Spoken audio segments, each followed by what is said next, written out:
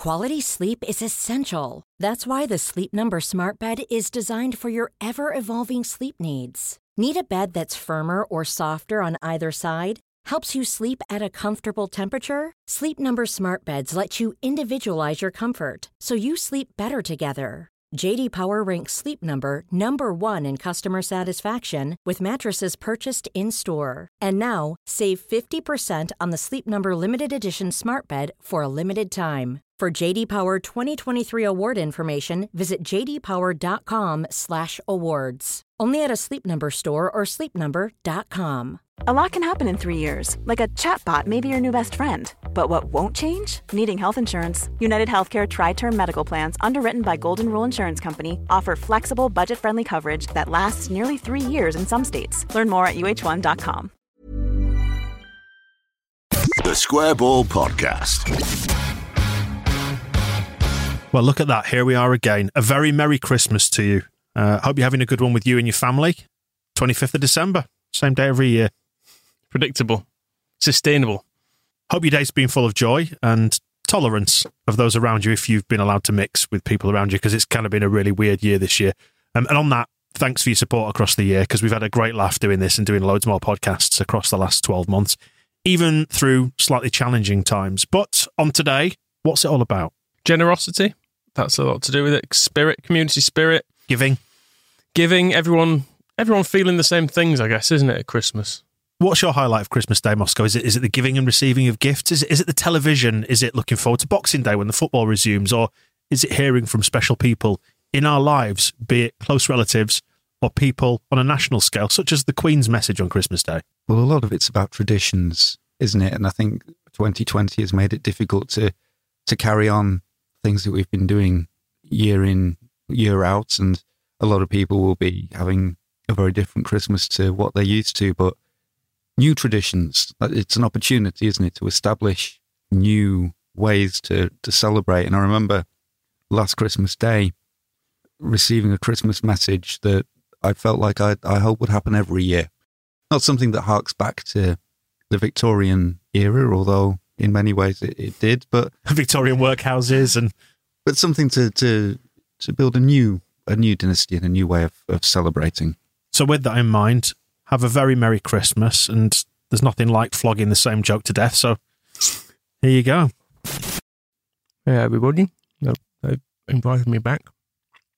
You'll know after last year when the animal rights morons were onto me, which I'm concerned, but needless to say, Lawrence Fox, he's not a fox, but he's a good friend of mine now. We've been out this morning and we've thrown as many murdered dogs as possible in those ice cream vans, because we said we won't let the Marxists, Black Lives Matter, dictate our traditions, and Lawrence is going to drop all the dead dogs at the children's hospital later, so the kids are going to have something to play with over Christmas. And of course, the dogs can't catch COVID, you see, because they're dead, and the dogs. So it's a perfect present for me, see, so no matter what Colin Copernicus and Lewis Hamilton have got to say about it, that's what we're going to do. Christmas is a time where having your family close, unless like mine, they can't. So I've told them I've had the vaccine already, and they said they'd rather not take the risk. I said there's no risk, and there was a problem with the phones, and I've not been able to get in touch with them since. So, I'm pleased to tell you that I am absolutely superb health. I've not felt this good since Matthew Harding's helicopter crashed. As someone who's been through these things before, my advice has been not to make such a fuss. Well, I did what I could during the war, but that was mainly drawing pictures of otters and things, because I was only a boy anyway, and my club foot would have meant the army thought me unsuitable for conscription. But like so many of my generation, I feel that being somewhat near to something happening means I can talk about it endlessly. So I think national service was the making of me, even though I didn't actually do it. I'm safe and sound in Monte Carlo, of course. No one ever really dies here. Well, I did hear that Prince Albert of Monaco had caught it at one stage, which is something I can sympathise with. An infected Prince Albert, something ones ended up with after a trip to Soho, and even with Graham Rickson. I think his daughter, if I remember correctly. He said it's what all the young girls are into these days. I'm not sure how new, but it was really quite bad. I said to the doctor, I said, take away the pain, but keep the swelling. It was very funny. The joke is my penis was really, very sore and weeping from the tip, but it's all cleared up eventually with over a number of decades. Just the odd dabbing now and then. But to think all this is happening because all the Chinamen having sex with a bat. A bat out of hell. Like Meatloaf sang, we say, I would do anything for love, but I won't interfere with contaminated mammals. It's very harsh on Cher, I thought. I'd like if I could turn back time a great deal. I used to have a still from it on the video and the War of Melfors at Stamford Bridge. Well, the excellent waxing she had done. And Pat Nevin came in to discuss his contract and she thought she looked like Brian May. And that Brian May was shit anyway, which isn't even true. I enjoyed Queen's shows in Sun City very much. Soon after I had to take him down because Patrick killed that for me. Not Cher, just the feeling. Well, I suppose what I'm saying is that the bat, it's like when Susanna found the Maltese body. I'm not saying you necessarily would have been living in the cave then or now, but the point was she had no idea until she made sure it was safe for them both to interact in the way they did. I was just watching from a chair, so it was safe for me. I did take the precaution of wearing my steampunk goggles that I'd purchased for a golf weekend in Whitby. Susanna said it was distracting because I looked like a nonce minion, which is got a great sense of humour. While in isolation, I have been able to take some tips from David Haig. He was kept locked up and flogged with a hose pipe and made to eat from the crack of someone's undercarriage, but that's his business. As long as he didn't come out of the club accounts, that's absolutely fine. After speaking to him, I did ask Susanna to hit me with a hose to bring a bit of spice to this period, but because it's just a flat we live in, we don't have a hose pipe, so she used the flexion the tea's made.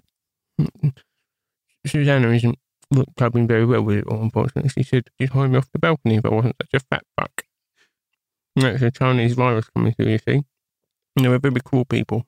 And some people will tell you that's a racism, but I'll tell you this. Gwyn Williams agrees with me, so it can't be.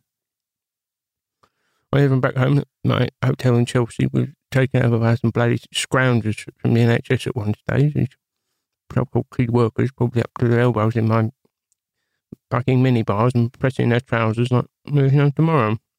And you have to understand those rooms are booked for businessmen and maybe tourists looking to have a fun even get under the bridge. Which was my nightclub, which was absolutely excellent. You put a load of daft nurses in there, probably off their heads on Lamborghini or whatever it is, they're disgusting tight strength, and probably expect this sort of thing once it's all over. I think you can get male nurses these days as well, but they just stay in the room making quilts or something. So anyway, just stay safe everybody and enjoy Christmas. People keep saying this virus doesn't discriminate, which I suppose some snowblokes probably think it's a good idea. But my advice, keep away from people and don't eat any sweet and sour chicken. Sean went off to the Far East once, and I forget where exactly, and he came back riddled with diseases, so it just shows how common it is over there.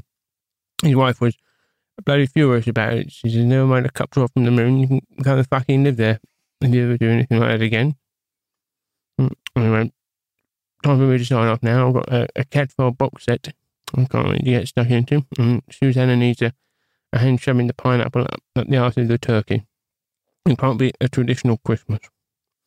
Lots of love to you all. Do keep sending me those supportive letters, even if the post means they aren't arriving. The Square Ball Podcast.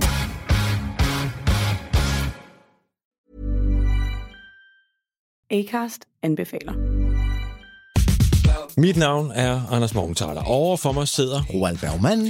Vi har lavet en ny podcast, der hedder Dopaminklubben. Og Dopaminklubben er en klub, hvor ADHD er fucking sjovt, og hvor det griner. Det behøver ikke at være super alvorligt. Vi er skide trætte af alle de der podcasts, der forklarer mig nederen der. Vi gør grin med vores ADHD. Mulig ADHD. Ja, vi udreder mig, fordi nogen siger, at jeg har det. Jeg ved det ikke rigtigt, det finder vi ud af. Vi har i hvert fald lavet væddemål. Ind og lyt til Dopaminklubben. Hver uge udkommer vi. Der laver vi sjov og spas med at have den her vidunderlige dopaminmangel.